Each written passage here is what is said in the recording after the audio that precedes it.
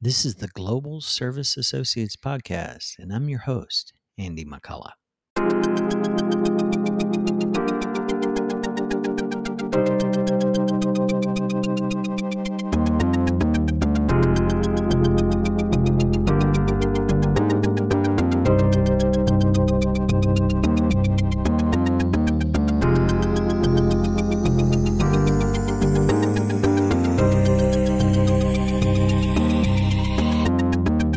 I'm Andy, and this year I've been asked to kind of help with our community connections for Global Service Associates. And so this is our first episode of a Community Connections podcast for Global Service Associates. And we have the privilege today to hear from Carolyn Culbertson. And so Carolyn, welcome. Thank you. And why don't you give a little bit of background, like where you live, a little bit taste of who you are, everything. Well, I live in the Northwest on an island in the San Juan Island. So it's beautiful and it's wet. And my husband and I, Terry, were in Europe with Crew for 14 years. Our kids were all born in Europe. We moved back here in 1994.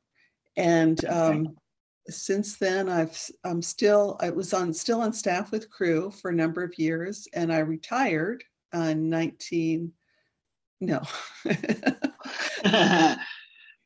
I retired in 2019. Hey, all the years run together. So I do the same together. thing. I can't remember what year I joined. Sometimes I go, wait a minute, it's not right. So 2019, you joined Global Service. I joined Global Service. Okay. Yeah. And so we have 3 kids, 3 grandchildren. They all live, the grandchildren and their parents live in Moscow, Russia. So I don't get to see them too often. Yeah. And a son who lives in Seattle, and a daughter and a son-in-law who live here in Anacortes. Okay. Anacortes is the town on the island. On the island, yes. And so a little bit of geography. You're due south of Vancouver, is that right? Yes, we're halfway between Vancouver, British Columbia, and Seattle. Oh, okay. So that's a good, most people could probably figure that out or Google it. Or a mile from the ferry terminal that goes to the San Juan Island. So lots of people have been through our town. May not have stopped, but they've been through. Yeah, I haven't, but I've been in that area. I honeymooned in Victoria, and actually we spent a couple of nights in Vancouver and stuff. So yeah, it's a beautiful area. If you're going to retire, but you've been there longer than you retired, but if you're going to retire, that's a good place to retire, I guess, right? It is. My husband grew up here. So when we moved back from Europe, I was known as, oh, you're Rolly's oldest boy's wife. You went somewhere. You did go somewhere, but it's okay because we're back now. Yeah. And I say retire, you retired from Crew, but you kept doing the same work. You just did it under us, right? Yes, that's right. I found in Crew the recent years, I was doing more and more of providing spiritual direction and spiritual formation resources for teams and individuals, both in the US and overseas. Okay. And so I still do that, not just for Crew staff, but for a number of others. So I just do it from my home on Zoom now. Wow. Yeah. You were Zooming before the pandemic. So that's right. Yeah. So I had the opportunity, there were a few of us at an Edmonds, Washington retreat. Edmonds is another little bedroom community of Seattle. And we gathered in the fall. And interesting side note, I asked Carolyn if she would do a talk on leadership, spiritual leadership. She said, I'll do any talk but that. And I go, you talk on whatever you want to, Carolyn. I don't really care. I told Andy, I don't really know anything about leadership, so I don't really have anything to say. Well, Yeah, and somebody was telling me we needed to do it on that. So that's on topic. So it was really quite interesting because the things that you shared, but you shared them in a better way. I was thinking that would be a great topic for us. So it was a lot about our calling. And so I've asked Carolyn not only just to share a little bit of her life and the work she does, but to kind of give us a little insight into maybe the things she shared at that conference. And so I know, Carolyn, you had written a paper on this and taken a class at seminary. So I'll just let you give a little bit of your understanding of calling. Yeah, I became interested in this when I was taking a class in ministry and spirituality, which was taught by Eugene Peterson at Regent College in Vancouver. And at the time, the paper that we had to write was, you had to write a paper describing what is your ministry? What is it that God's given you to do now? And then what are the pitfalls and the temptations that would keep you from doing that well with holiness? And then what do you need in your life, the habits and practices you need in your life in order to live that calling out well? Well, at the time, we moved back from Europe because my husband had a brain tumor. And so I didn't know what we were doing in terms of job or ministry. I was just trying to survive. I was looking after our 3 children. I was doing a lot of driving to soccer practice in my minivan. I was looking after elderly parents and taking my husband to his, rehabilitation classes. And I'm like, my calling, like, what? Earlier, I think I felt like I knew what that was. We were missionaries and we were behind the Iron Curtain, and that was something, right? But now, what is it? So it was so important, that paper. It was so almost prophetic. It helped me to think differently about calling, and it kind of clarified some things and set the trajectory for me for the rest of my life.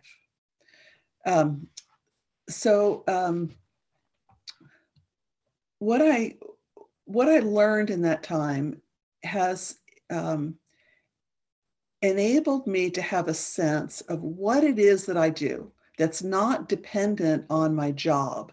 It's bigger than that, and it can show up in lots of different jobs.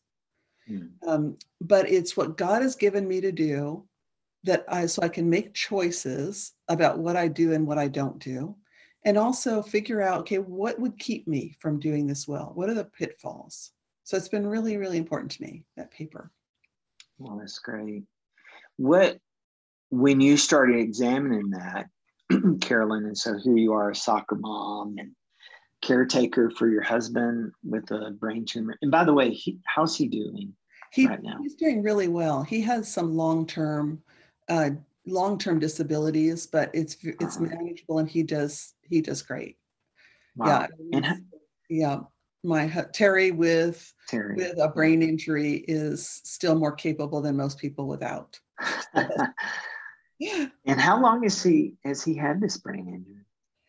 He had the tumor was removed in 1993 when we were living in England. Wow. And so he's been on disability from crew since then. He still works a lot, but not in an official capacity. Yeah. Okay. So go back. I just thought we should let everyone know how Terry was doing. So here you are, caretaker for Terry. You're caring for aging parents. You're a soccer mom. And so what did you land on when you started examining your own calling? What do you feel like God was showing through this process? One thing that really helped me was Gordon Smith, who wrote a book called Courage and Calling, describes calling or vocation as participation in the work of God as creator, redeemer, governor. So we're participating in the work of God. So that's broad. Mm-hmm. And he describes 3 levels of calling. Our general calling is the calling we all have as human beings, as Christians, to love God, to live holy lives, to serve, to give. Those are things that are just the given. Sure.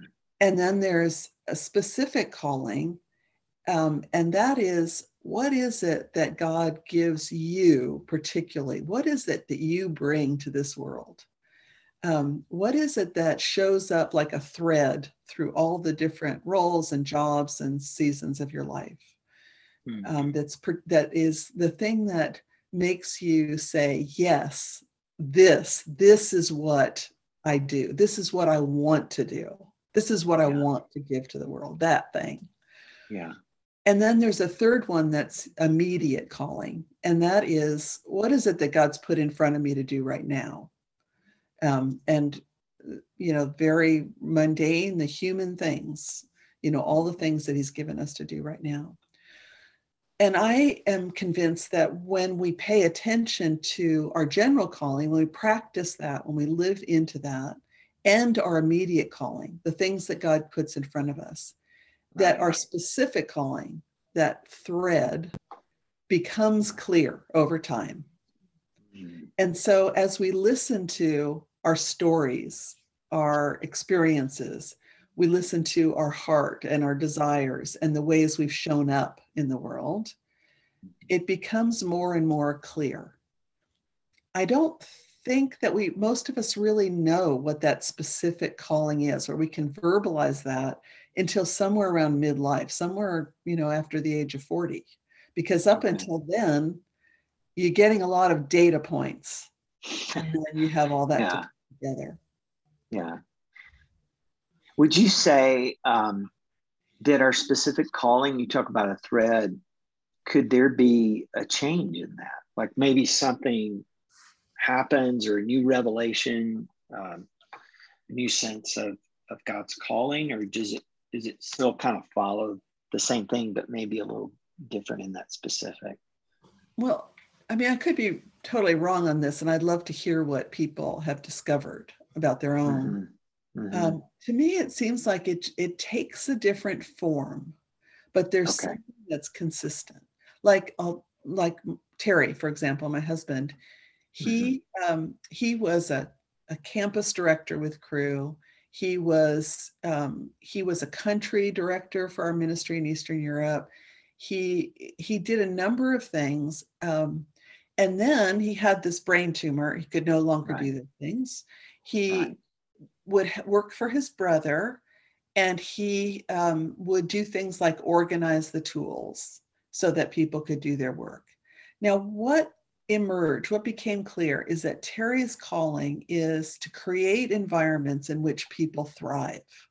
Okay. And that's what he did as a director. That's what he did as a dad. That's what he does as a husband. It showed up in every single thing that he does. He helps create environments in which people thrive. And so I think that kind of thread is, that's what I would call the specific calling. And it's almost like it can't help but show up. It's like wherever you are, I think you could be in the old folks' home, and it would still show up in some way. No, that's really helpful, because I think sometimes I look at my own life and my own history and I say, well, there was a change at a point, but maybe it's a process of digging a little deeper and going, okay, what is that thread? Even when I might have been more on the proclamation side in the beginning, and now I'm more in the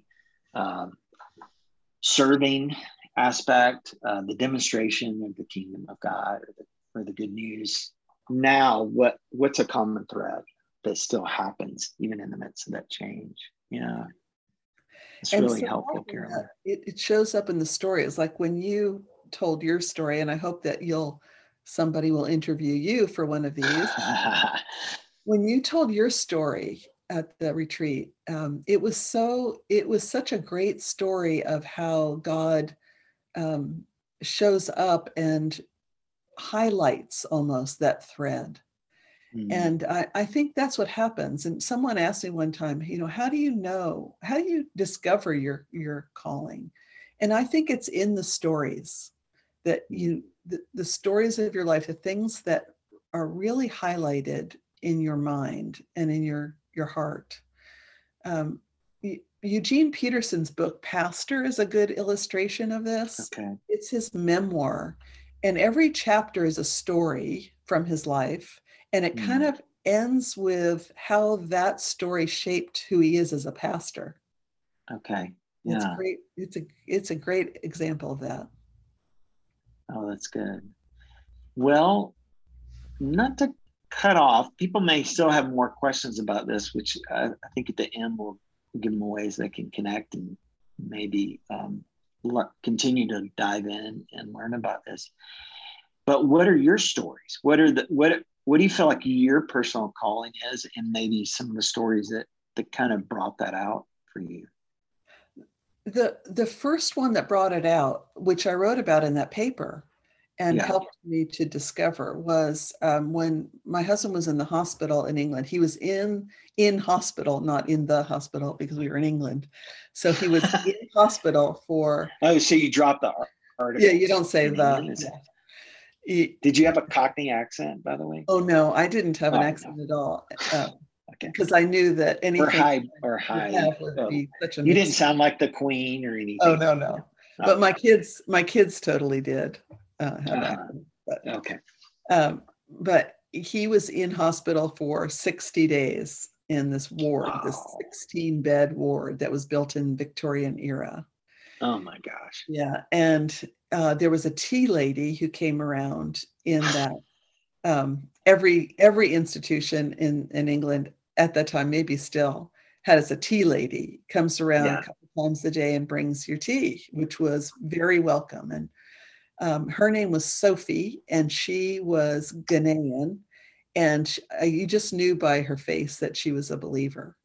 Wow. And so she would bring tea, and she would, smile, and she would admonish me, at different times. And so watching her that time, I saw that she was not the most important person in the room. I saw that she prayed, and she said this. I said, "Oh, Sophie, I think you're an angel." And she laughed and she said, these doctors here, I pray for every patient, and God heals them, and the doctors take all the credit. And that presence of, she brings the tea, she prays, she shows up for people, she accompanies them, and God brings healing. That became such a picture to me of ministry, not the important person, not the doctor, not the one who has all the answers, but the person who shows up there with the tea and the prayer and listening and waiting, watching for God's healing. Wow. So part of that emerged in what I do in spiritual direction, because I really believe most days that God is at work, always at work. He's always doing something, even though it doesn't look like it. And our part is to pay attention to what he's doing. And we need others to accompany us in that, to help us pay attention and to help us see and hear and respond to what God is up to. So I think that's really what I'm given to do. And I, in a sense, standing in that place of seeing God show up in the world, in the dark places, has always been the thing for me. Mm-hmm. I once had, which I suppose you could call a vision, but that sounded too grand. In a train station in England, really dark, wet, gloomy winter afternoon. Mm-hmm. And it was almost like I could see like a window in that, like a window that was bright and life-giving and sunlight coming in. And to me, it was like, I want to stand in that light and help others to see that too. Wow. And That's cool. that was always the case for me. I think even in evangelism, it's like God's here, and I want to help people see that he's showing up here, even here. So, wow, that's really cool, Carolyn. What are some of the specific things, like maybe you're doing now to live out that calling, or have in that where you've seen that? well, I think in early years it showed up in more evangelism, Right. and then in teaching and speaking and Bible studies. I led a Bible study in my kitchen while I was raising kids in England for 10 years every Wednesday morning, and that was my education. I think something that became really critical was going through this experience with my husband. And then our daughter has Lyme disease, and she was really bedridden for about 7 years. And it was an agonizing time, the whole journey. I would never have chosen it. I would never have chosen looking after my parents and accompanying them to their deaths. I would never have chosen all this caregiving that I've had in my life. I'm a lousy caregiver. I don't like it. I would never have chosen it. But going through those things has given me the ability to be with people in some of the darkest periods of their life. Yeah.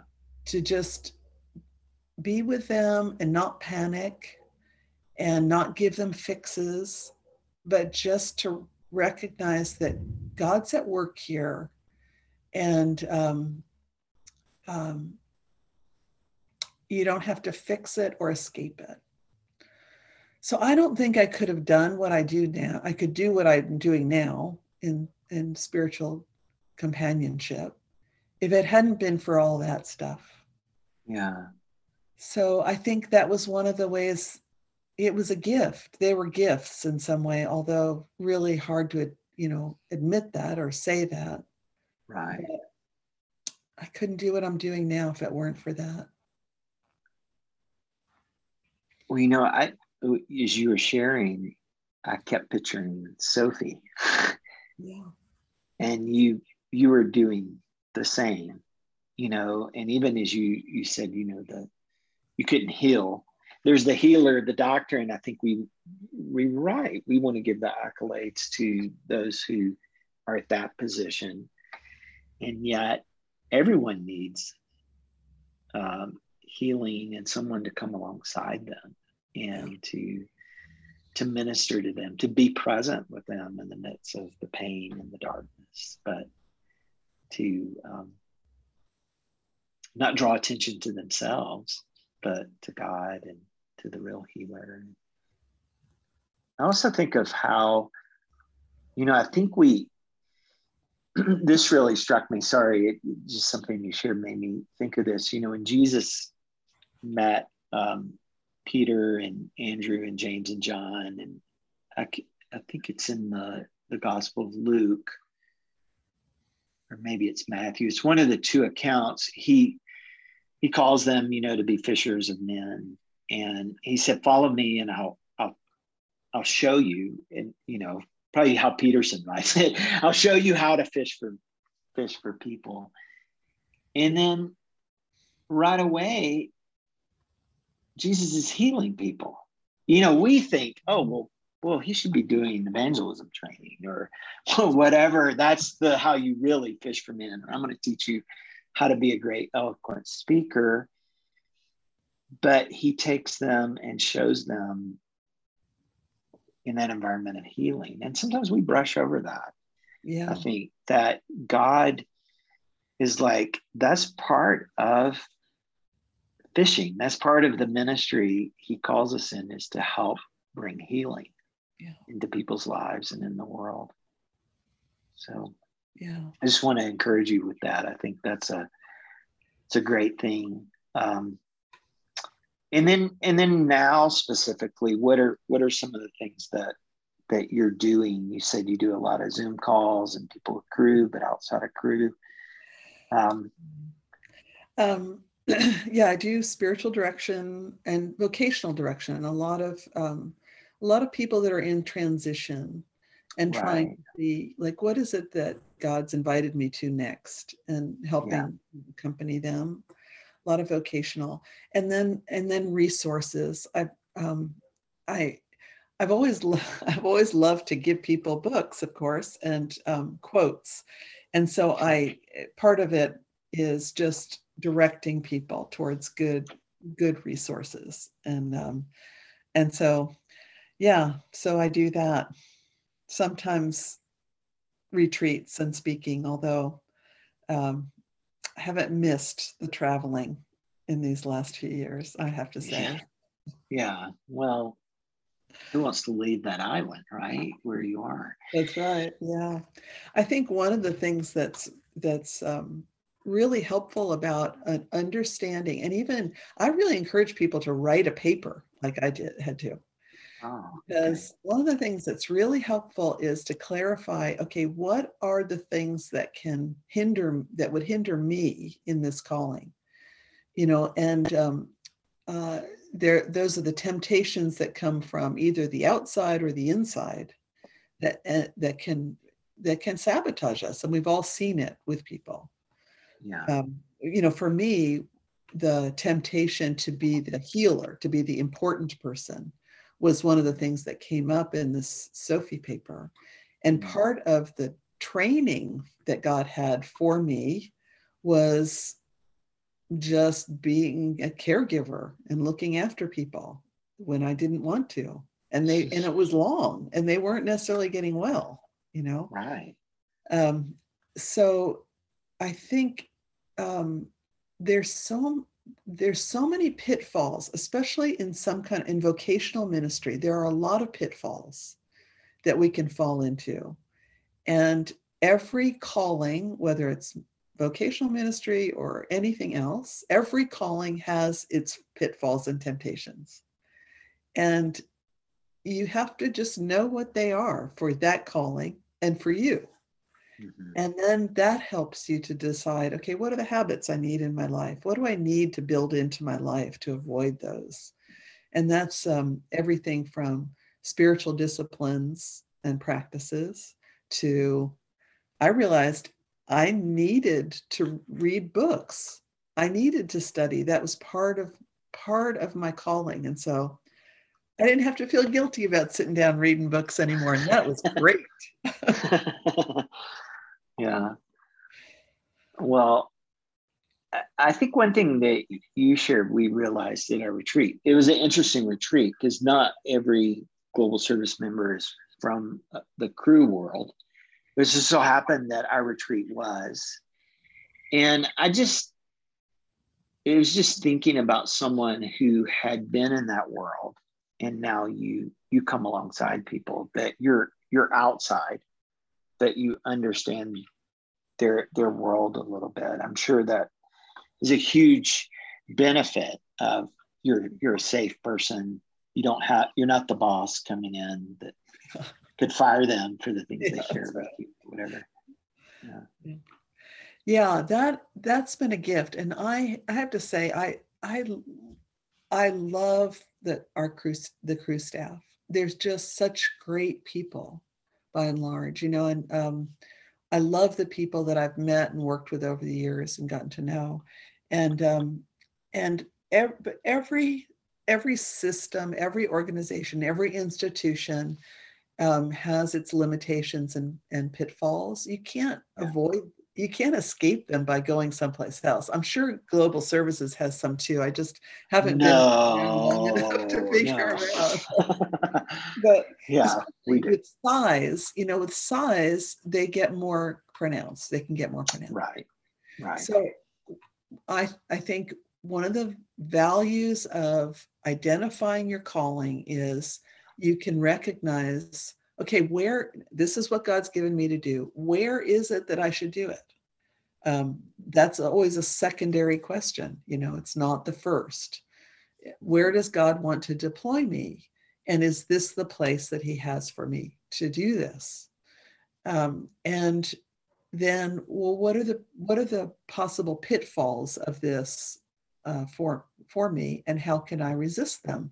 Because if you're if you're a pastor of a big church that, you're a good preacher and money comes in because the people come to hear you, that is a big pitfall, as we all have heard. Yeah.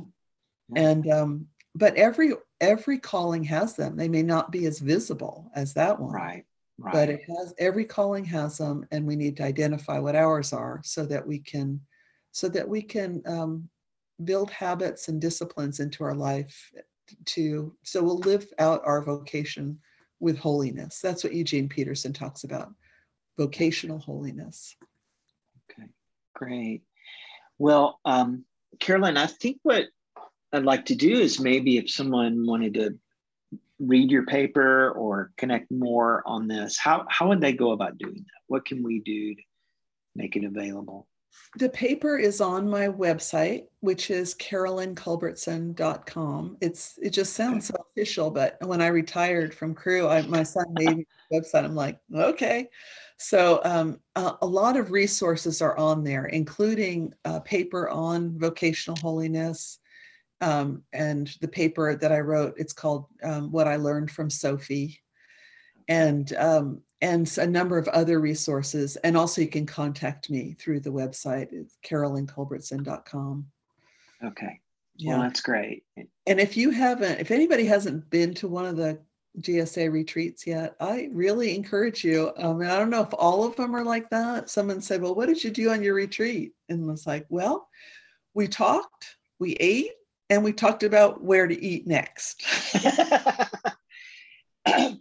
And we laughed.